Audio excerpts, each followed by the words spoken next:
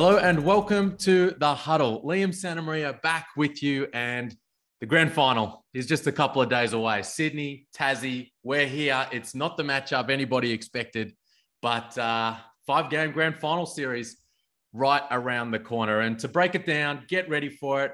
I've got Derek Rucker on the pod, the 1990 MVP and a beloved member of the commentary team. So we're going to rip it apart. Sit back, relax. Up next, Derek Rucker.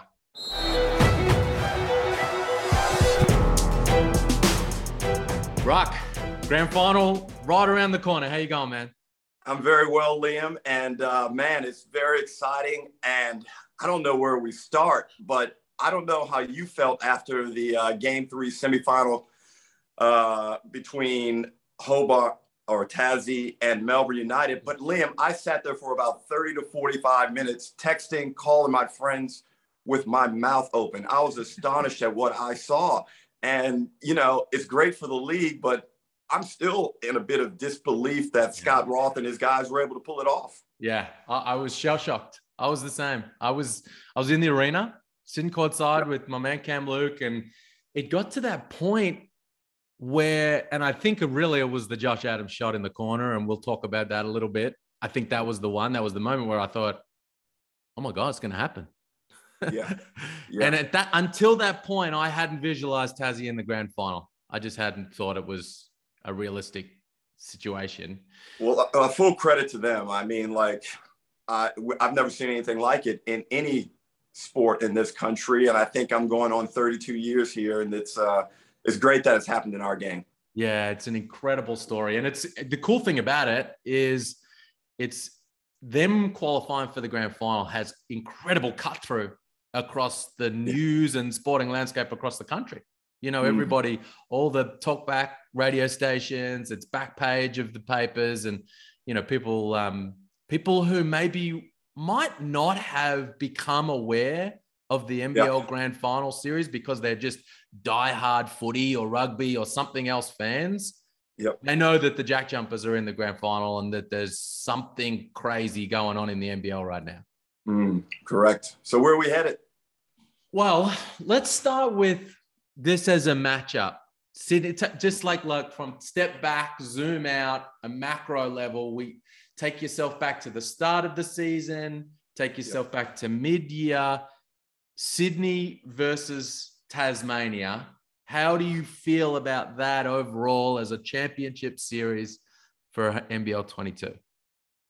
Well, no one would have believed either one of us. And, you know, I give you credit because I remember when I was on the podcast early in the season and the Kings were struggling somewhat. It may have even been just before the regular season commenced. And I was talking about how the Kings were struggling and I didn't see them make the playoffs, but Jalen Adams was hurt at that point. And obviously you had done more research than I had. You know, I had done a little bit, but obviously your knowledge was a bit more thorough than mine. And you said, Derek, look, this guy is going to change the fortunes of this team when he's in the lineup. And I said, okay, I was a little bit skeptical. Not only was I a little bit skeptical, but I was totally incorrect in my assessment, and you were totally correct. This guy is unreal. Yeah. To have brought in guys like Casper Ware, Bryce Cotton, and Jalen Adams over the past 5 years, we have seen 3 high-level players enter this league.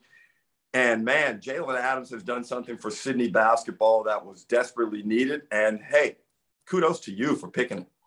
Yeah, I mean, you're right. I'd throw Jerome Randall into that kind of mix as well. Yes.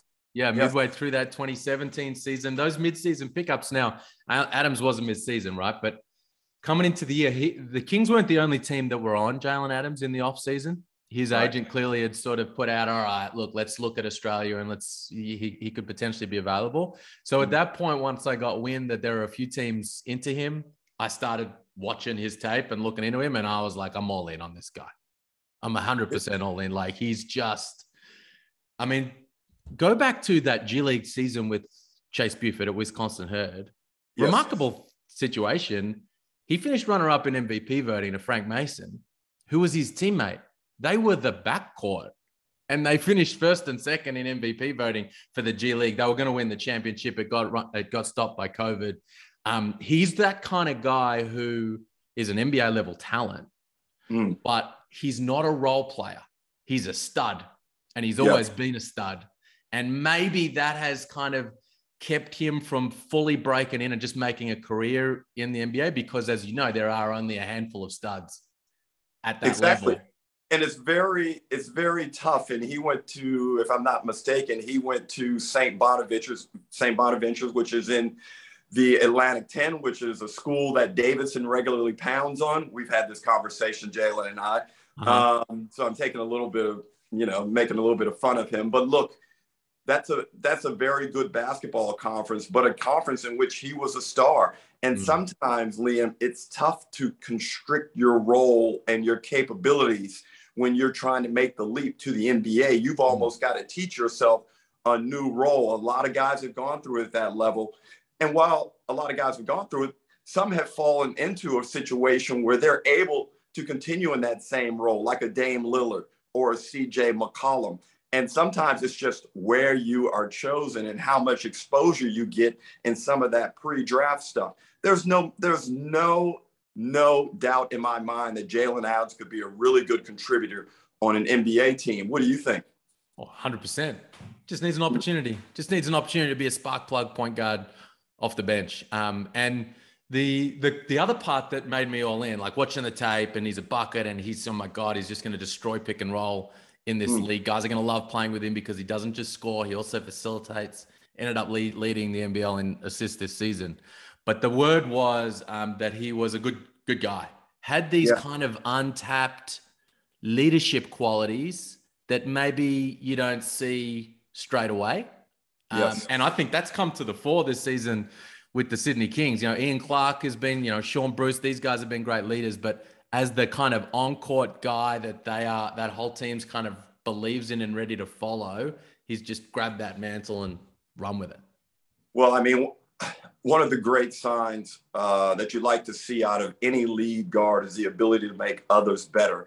And I don't know how long Xavier Cooks is going to be in the NBL, but he should be trying to tag on to Jalen Adams, because what he has done for him this season, and this is no knock on X, because we know he's a tremendous talent, has a great motor, but this was what he was looking for. And, he had nothing to do with this. Sometimes luck and good fortune comes your way by virtue of a franchise making a good personnel decision. And this is what the Kings have done. And now X, everything looks amazing now. He's starting to even step out and knock down his shot. My only thing is, I hope the past couple of weeks haven't taken too much out of him when he was carrying a load, when they had a couple of bodies out of the lineup. But, Cooks, I don't know what you think, but Cooks not making first team all NBL. Over Vic Law? Yes. I mean, I would have voted it that way. On the day of the awards, we had the day before, we sat down in NBL Overtime, put in who you had, and I had Cooks in that spot alongside Joe Lual-Chul. But that whole front, like all those inside guys, the votes could have gone in a few different directions, right? It was so scrambled. Like Darrell Martin, Robert Franks, Yanni Wetzel, none of these guys are all league this season, but they had all league type campaigns. So I agree.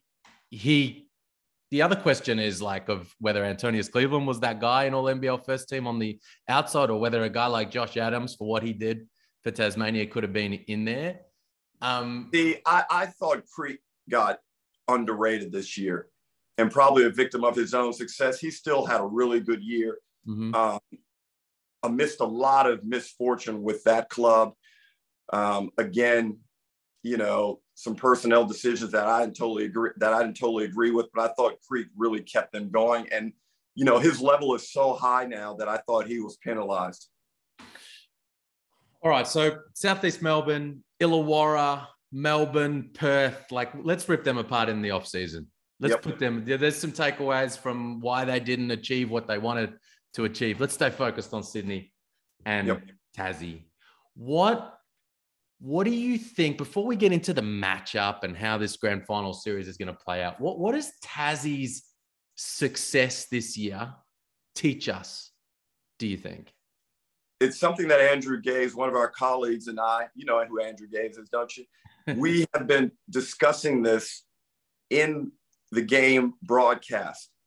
Everyone doesn't need to play the same. Stop coming down. Everyone's not Steph. Everyone's not Kyrie. Move the ball, Liam, and run offense and make a team defend you. Everyone's caught up in trying to play quick. That style of play isn't suited to everyone, especially right now when league numbers from the three-point line are down. This was a really bad shooting year. Now you can say it's the defense or the offense, whatever it is. The numbers aren't good this year. So it's a perfect opportunity for somebody to come in, look after the ball, move it, and be opportunistic with your three-point shooting. And look, Tazzy don't shoot the ball well, but you know what Adams and Magette do? I give these guys credit. They make big shots. They make critical shots. Those guys are shooting in the low 30s from the field. But I tell you, when it matters, I bet you they're shooting near 50%. And, you know, you mentioned before, Adams hits that running three-point shot where he hangs up in the air. Bad shot. But at least they had moved the ball. I don't mind a bad shot. If you move the ball, at least make the defense pay. And I think Scott Roth has done a good job of reading the league, taking a little bit of what he learned at Perth in terms of possession game, implement with a little bit more freedom and creativity and a bit more flair offensively. And he's gotten a perfect result. If I were to build a team, that is how I would like my team to play. Just real tough physically and mentally. Yeah, he did a great job of reading those kind of things from his experience in Perth, from understanding the landscape here in Australia and going, okay, culture and defense. I'm starting with those two things. With those two things. So he gets down there and, you know, the Wildcats, Trevor Gleeson would always talk about respect the bloodlines, as in you've got to play the way Andrew Vlahoff played and Ricky Grace and James Crawford, because you got to respect the history of the club. So Scott Roth goes down to Tassie and he goes, all right, we're going to start the Tassie bloodlines. Everyone's like, what? Yep. This is a brand new team. He's like, no. We had to find out what's the history of Tasmanian basketball, traveled around the state, brought those guys into the mix. And then he started a defense first. Once he got the team together before anyone else had their team together, and they just day after day after day, they drilled what they wanted to be defensively. And then mid-season, they tinkered with the offense. And it was exactly what you said. It was you were going to start moving the ball. Because Josh Adams and Josh Magette, don't forget, at the start of the season, were hoisting that thing.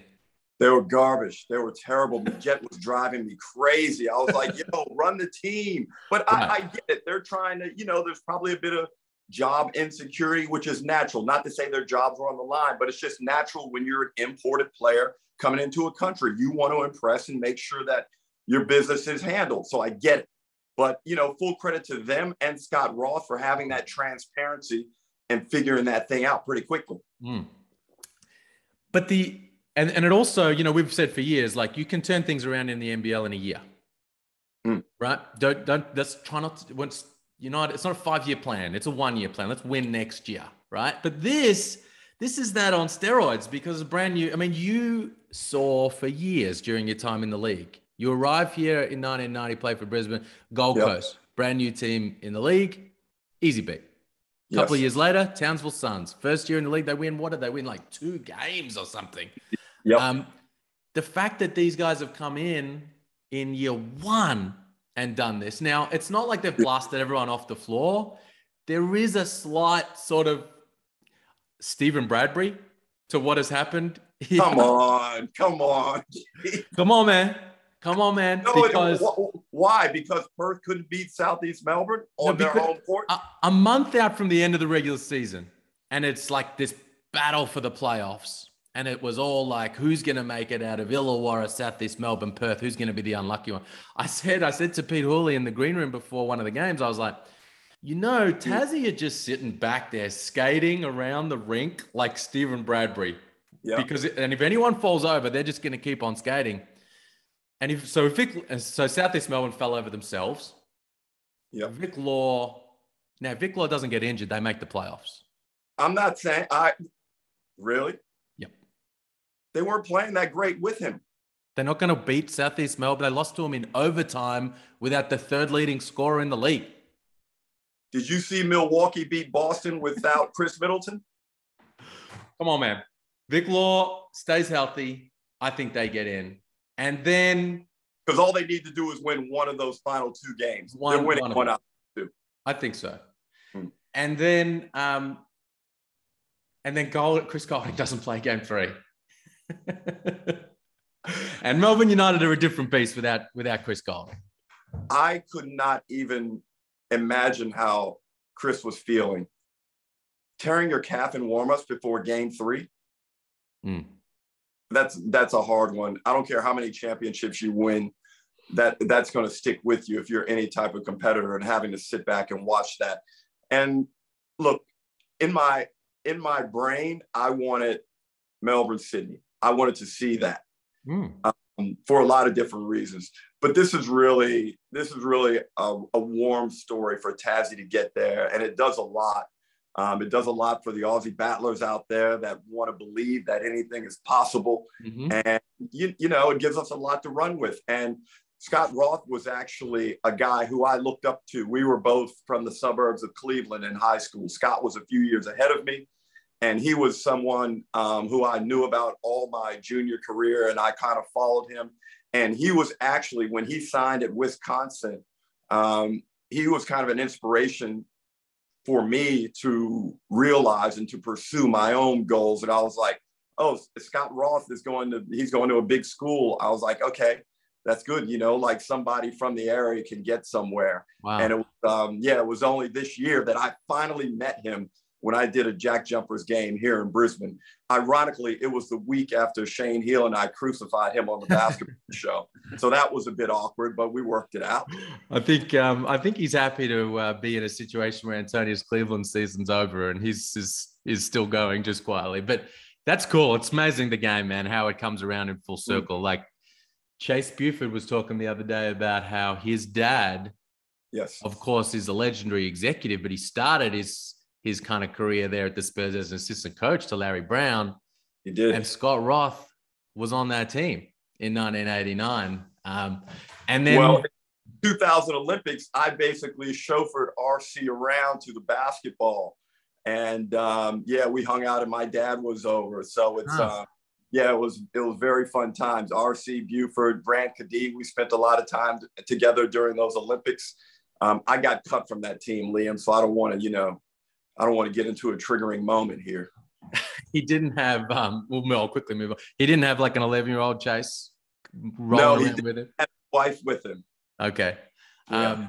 And then also like Chase also coached Josh Majette in the G League. He's going to go up against him here in this grand final series. But back on what I was talking about there with the Jack Jumpers, they also have not had Will Magnay. I know. It's incredible. At the various times when I put a red line through this team, the numerous times I've done that this year, when he went down, that was when I got the red highlighter out and said, it's absolutely, I'm sorry, it's over at this point, because he was so important to what they were doing defensively. Incredible that they've just been able to get it done without him. But, that's another adjustment they've been able to make, because if you look at how McIntosh was playing during that stretch, I was like, hey, it might be time to buy him a plane ticket. He just didn't seem to fit in. He didn't know what was going on. And through Magnay's unfortunate injury, McIntosh slowly found his way. And then when I called that game up here and I saw how big and strong he is, and he's quick, he's got enough stuff to do with the ball. And every now and then they'll just give it to him in trans and be like, break somebody down, play some bully ball a la Barkley, get on the rim. His shot is good enough from the 3-point line. He makes enough of them where you got to go out there and get a hand up. And, I thought he gave JLA a lot of problems. I've seen 2 people give JLA problems this year. That's Duop Reith for obvious reasons. And I thought the other one was McIntosh, kind of got into his body. And it was like, you wouldn't expect JLA to like that type of play, would you? No. There were times in that, because I had this view in that third quarter, I think, on game 3 was right there, and the physicality with JLA, and I was like, oh my God, I'm not sure he doesn't want this smoke. He doesn't want to bang with these guys. He had his stretch at the start of the fourth where he went for it and he kind of raised his game to that level. But over the course of the series, you're right.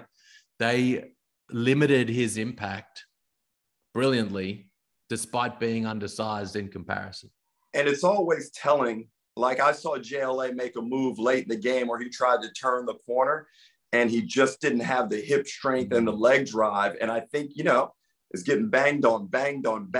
And that's what happens. You lose that hip stability, you lose your legs. And, full credit to McIntosh, because I tell you what, he is not going to be afraid of those guys on Sydney's front line. Although, Melbourne pounded Tassie on the offensive glass in games 1 and 2. And I thought that was the primary reason, Liam, that they were going to win game 3. But Tassie fixed that. I mean, they still gave up a lot of offensive rebounds. I think they gave up 18 in game 3, but they got 16 of their own. And I think McIntosh had like 3 or 4 in the fourth quarter on his own that was key in keeping possessions alive. Yeah. And also I felt in that game 3, especially down the stretch, their second efforts in those situations, like if they gave up the offensive rebound to a Jack White or a Mason Peeling or someone like that, their effort to contest, make the putback tough. There were very few just like easy catches and finishes back on the rim. But let's be real here, man. They're going against Jarrell Martin, Xavier Cooks. Who else we got in that front line? Yeah, this is a whole different thing right here. And that's no disrespect to the Melbourne guys, but I don't think Melbourne have anyone with the versatility of Jarrell Martin. JLA is a very good player, and I love him, but he's not quite as polished offensively as Jarrell is. Jack White isn't quite at the level that Xavier Cooks is. And Haporti isn't quite at the level skills-wise that Makua Maker is. So that begs the question then. Do the Kings do they just have too much firepower? They've got the MVP and Vasiljevic and Ian Clark coming off the bench and all those guys in the front line. I think that their talent overwhelmed Tassie back in round 18. They put 103 points on the board. Beat them by 30, right? They were up by 30 at halftime. Like completely just blew them off the floor. Shot 60.7% from the field. Highest shooting percentage of any team in any game this season. And I think Sydney's talent in the end, I think it overwhelmed Illawarra over the course of the full 40 minutes of each of those games. They just continued to be able to put points on the board. Jalen Adams goes out. Ian Clark takes over. Vasiljevic keeps getting buckets. Martin Cooks. It's just a high-level guy who can do lots of things in every spot at all times. Does that end up just overpowering Tassie in the grand final?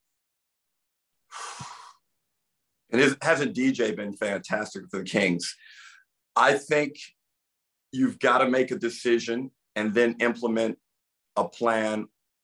Do we want to just go after Jalen Adams and cut him off?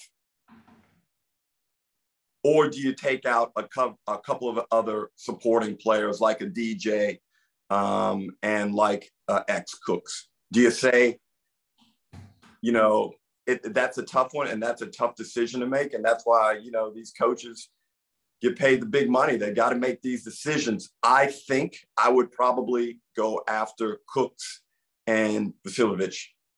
I think Adams is a tough one to try and contain at the expense of perhaps running your own Adams into the ground and not allowing him to have anything in reserve, because you're going to need something from him offensively. So I think that the Jack Jumpers, their approach defensively is going to be less about who they're playing and more about what they do. What they do. Right? I think that because they've been very good in defensive transition for the most part. They put guys back and they stop the ball. And you've spoken on the broadcast about Scott Roth, guard your yard, right? And and he said in the preseason to me, he said, defense first. If you can't stay in front of the ball, if you can't keep the ball in front of you, you don't play for me. I love that. It's simple. Yeah. Stop relying on the help all the time. Guard your man. And I made this point halfway through game 2 of the Illawarra Sydney game and I was picking on Sam Froling a little bit. He couldn't stay in front of the ball. He couldn't, when they would switch or when he would force help, and they were caught in those moments. It's tough. It's hard. Jalen, it's so much easier to sit in my seat and say it. But if you can't stay in front of the ball against the Sydney Kings, you'll lose. That's the challenge. That's the big challenge for what you need to do. And nobody's been better this season at squaring off defensively, sliding their feet, being physical and keeping the ball in front of them and just generally making it tough than the Jack Jumpers. And the challenge for them, Liam, they better have a plan B, because if they do their thing and they come out and get wallowed by 25, okay, well, maybe give it another run in game 2, because you're going back to your crib, and things are going to be different. Things are going to be significantly different when Sydney go down to Tassie. That place has never been an easy road trip, even when they sucked. Back 25 years ago, when they were no good, it was hard going down there and getting. Why? It's freezing. Yep. Turn some heat on in the venue, please. And now these current rims, Liam, look hard to me. I don't know, but they look hard, man. You know how it is. You get it, you go to shoot around, you're like, ooh, it can be in your head. And you know what? Somebody needs to go in there and tighten the screw just a little more. Yes. Just tighten, because these games need to be in the 60s and the 70s for the Jack Jumpers to win. But, Tassie did beat them 77-70 down there. They did. And that's the blueprint. That game, Sydney were never able to kind of open the game up at any point and be themselves and get out in trans and make plays off the bounce. They did have Will Magnay that was round 10, and that was his best game. Yeah. 4 blocks, 6 combined blocks and steals. He was a menace as a rim protector against Xavier Cooks and Joy. He was the answer at the back line of the defense. Yes. The one time they've played Sydney since then was when they got blasted off the floor. There's going to be a 6th man, a 7th man, and an 8th man effect. Not talking about the referees. I'm talking about that crowd. Right. That crowd is going to lose their mind at tip-off. Mm-hmm. This is probably going to be, you remember the Townsville Wollongong Grand Final Series, obviously. I was up there calling that game sidelines. That place was a zoo. And I imagine that Tassie, has this ever happened down there? Have they ever competed? I mean, what maybe they won a Sheffield Shield or something? I mean, have they? I don't know. Have they? No. Have they for a national championship, Liam? Not that I'm aware of. I mean, Launceston City Casino won it in 81, but they didn't play in Tassie. They won it in Adelaide. This place is going to be bonkers. I mean, I wish I was down there, because I just love feeling that energy. And I have Tassie. I don't know what happens in game 1. I think it's pretty obvious Sydney is going to get that one. But I find it very hard to think that Sydney are going to be able to handle what they're going to encounter in game 2. As long as Tassie don't let the emotion get the better of them. Oh, I can't see them doing that. Can you see them doing that? They're just they're so disciplined. That's the other. So disciplined. So again, I'm going to refer to when I did the sidelines, and I kind of, full admission here, I use my sideline reporter role as also a chance for me to learn. And I like sitting in on the visiting team's huddles just to see how everyone engages, how the coaches handle the modern day athlete. It's been several years since I last did the media stuff for the NBL. So it was 5 years. So things have changed significantly in that time. And I thought Scott Ross timeouts were the most cohesive. The players bought in. The energy was just amazing, amazing. He and Gorge inclusive without begging. There's no come on in here, guys. Guys just know. Guys want to be a part of it. And he's got that going for them. And it's that culture. And it's for guys like me and you that just love basketball, we're so engaged in the purity of it. That's what it's all about right there, man. Everybody pulling the same way. I know it sounds corny, it sounds trite, but it'll put goosebumps on you when you see it come to fruition. 100%. Love it. And a massive key to their success this season. He is the leader of that team. They follow him.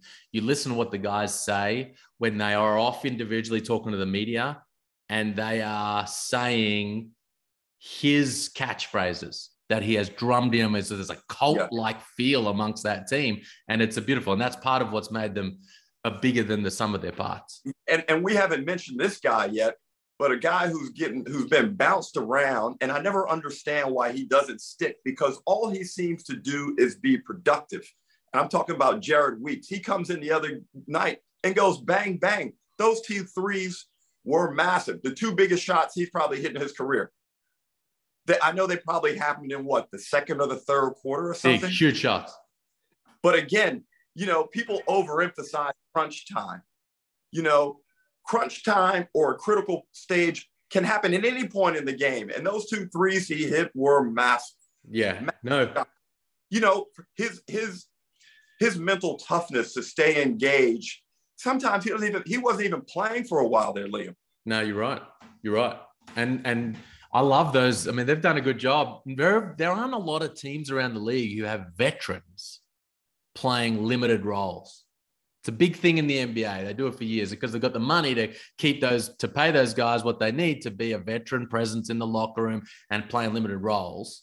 Yep. In the NBL, that's usually a young guy who's got very little experience. And in the big moment, who knows whether he's going to be able to handle it. But they have Jared Bairstow. He's a grown man. He's a Derek Rucker basketball guy, Jared Bairstow. Very proud of, what he's done. But he knows his role is to go out there and cause problems for people, throw your body around, get some rebounds. And again, although he's not an NBL veteran per se, he's played a lot of basketball and he's from a basketball family. He knows what the hell is required to win. And he's got his championship from, he played in the championship last year with Perth, right? Nearly. They lost those. He was in that. Yeah, he played in that grand final series, but he's also at a point in his life where he's not trying to be anything that he's not. And Jared Weeks is that kind of same thing. He's at the point in his life and his career where, the Spurs thing where we want to get guys who've gotten over themselves. That's what he's got kind of coming off the bench. Now, they've also got a little crazy. Now, I thought you got to have a little crazy, right? You got to have one guy. You got to have a little crazy, and you got to have a little irrational confidence, as Bill Simmons says. And they got that with Steindl. Well, I thought their little bit of crazy was going to be Jack McVeigh, because he's been that as a younger guy for Adelaide, but he has got himself into just a beautiful space mentally and spiritually. I didn't think he'd perform like this, Liam. Yeah, he's unbelievable. But their little bit of crazy for me is Josh Adams. And he's that mercurial talent who they have to pull the reins in from time to time. They have to pull the reins in on the shot selection just from time to time in certain moments. And they have to pull the head in a little bit when his focus gets all on the officials and things like that. And he loses his... And you got to have, you can't all just be Josh Majette, like a coach's extension on the floor. You'll be too vanilla. Yeah. And Josh Adams has that for them. Well, I think Jenny Scream interviewed Scott Roth during the game the other night, and he made an interesting comment about Josh being quite emotional at halftime. And I wanted to know how was he emotional? Was he tearing stuff up? Was he crying? Was he apologetic to the team? I wanted to know what that emotion was, because you could see it. And he started to go crazy there. When he found his zone, he started to go crazy. And the guys were like, hey, yo, let's keep it together. But how many wind up in the game? 30? Yeah, 30. And it wasn't a great percentage. And there were some wild shots. There was a wild pass with 5 seconds to go. Majette turned around and was like, whoa. Relax. Let's just see this thing out. But that they need him right at that fine line. Yeah. And they've done a great job. Scott's done a great job of pulling him out. Like I've been told from people that sit nearby that on more than one occasion when he's pulled him in a lot, like pulled him out of the game because he's getting all worked up, they've heard him say something like, "It's your funeral," to Coach Roth as he comes off the floor, and Roth just kind of stares ahead and pretends he doesn't hear. But he has that little bit of crazy. And what they also have, for me, Josh Magette right now is my favorite player in the league. Really? Because as a point guard, what he's doing for that team is not going unnoticed by me.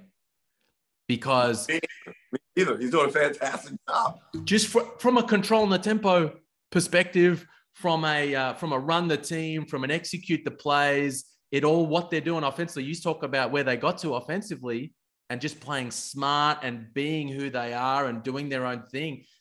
So much of that is Josh Magette, and controlling the tempo, I think is one of the massive keys to their success, because when you're not as talented as your opponent, and this is going to be the case in the grand final to a huge extent, the talent deficit and difference between these two teams is massive.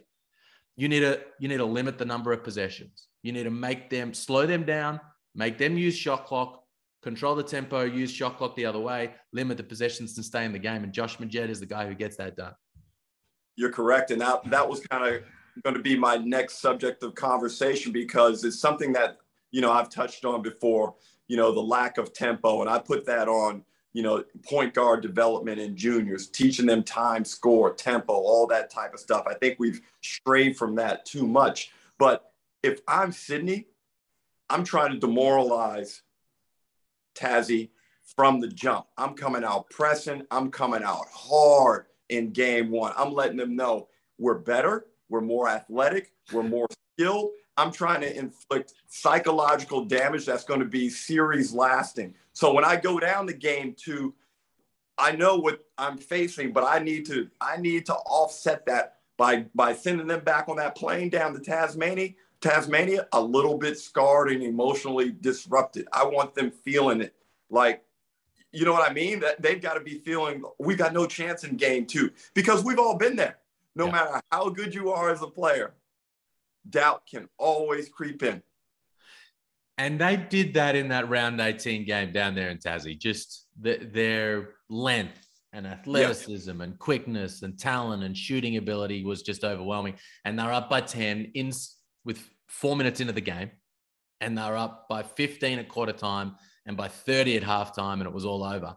And I can visualize the same thing. A, because we've seen it, but B, because of what we've seen from Sydney over the second half of the year. They could potentially do that at the start of game one. Now, Tassie's response, and they will be talking about this right now because that's what they need to avoid, will be that smash mouth, physical, bruising style that they have been talking about and been doing. They'll say, that's tough. In that first quarter, you're going to need to put some guys on the deck because we cannot let that happen. And you got to be able to put the ball in the hole enough. If it's 21-10 at the end of the first in favor of Sydney, I think they're done.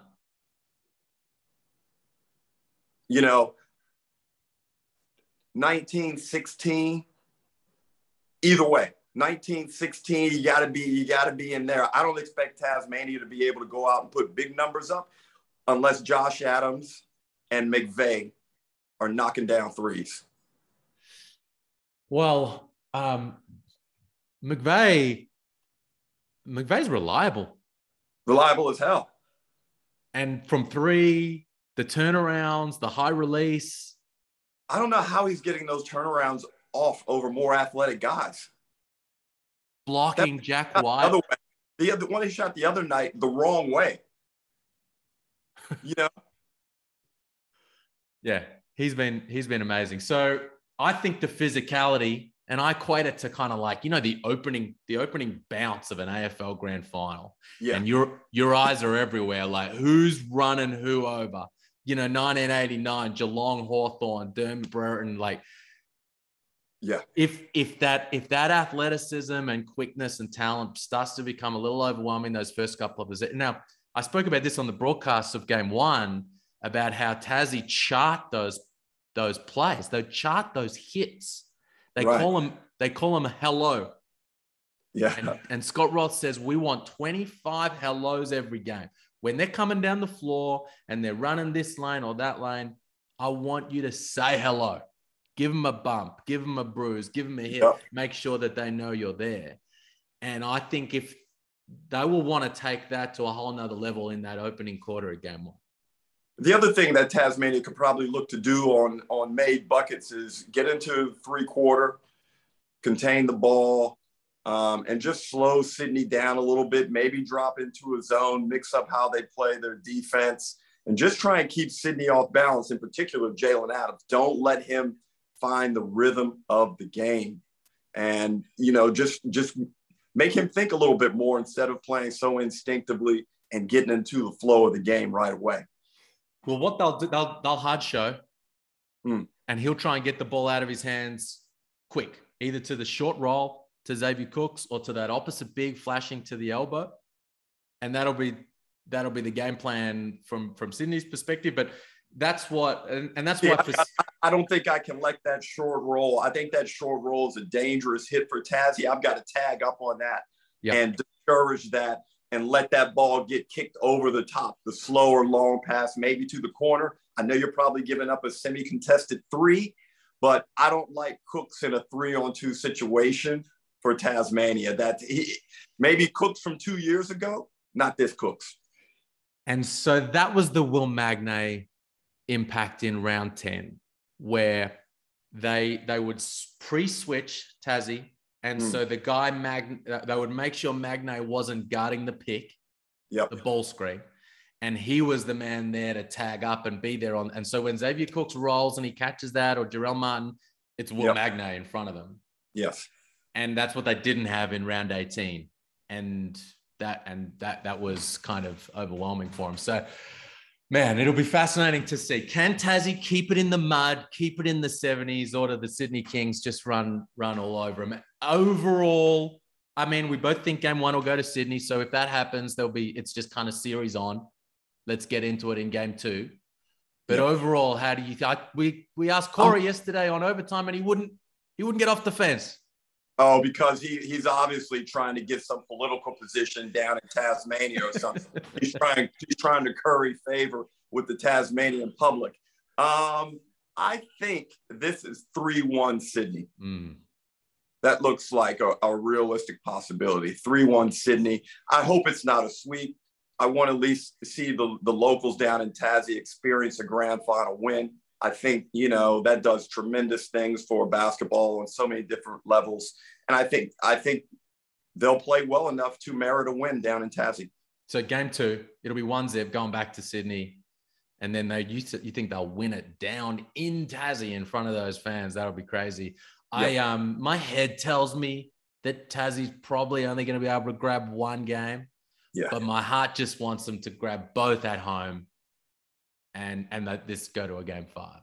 Wow, that would be tremendous. That would be tremendous. Which games are you calling? How many you got lined Don't up? know yet. Don't know. Waiting to find out. Now, before we finish, late breaking news worth mentioning off the top here. After 2 seasons at the helm for the Illawarra Hawks, head coach Brian Goorjian has elected to not take up his third-year option with the foundation club. Goorjian's longtime assistant coach Jacob Jackamus will step up into the role of Illawarra's head coach. What do you make of that? Well, I thought with the news that Dori Kordahi was stepping down from his day-to-day role, that probably signaled the end of Brian Goorjian's tenure in Illawarra. There's a few rumors about where he may go. We'll see how that pans out.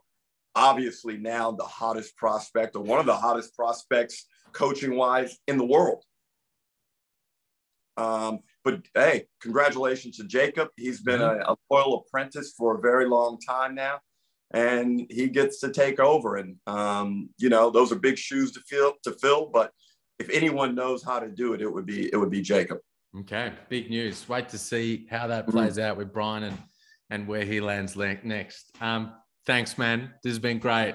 It's always a pleasure, Liam. And, it's great to see you doing your thing. You're truly established yourself as one of the leaders, if not the leading expert on basketball. And, I just enjoy watching you on TV, and it's great chopping you up right here on the Huddle. Appreciate it, man. And I love having you on. No better guy to talk the game with. So thanks for previewing the grand final, and we'll circle back. Let's see how the games play out, and we'll chew it up again soon. All right, man. Not a problem.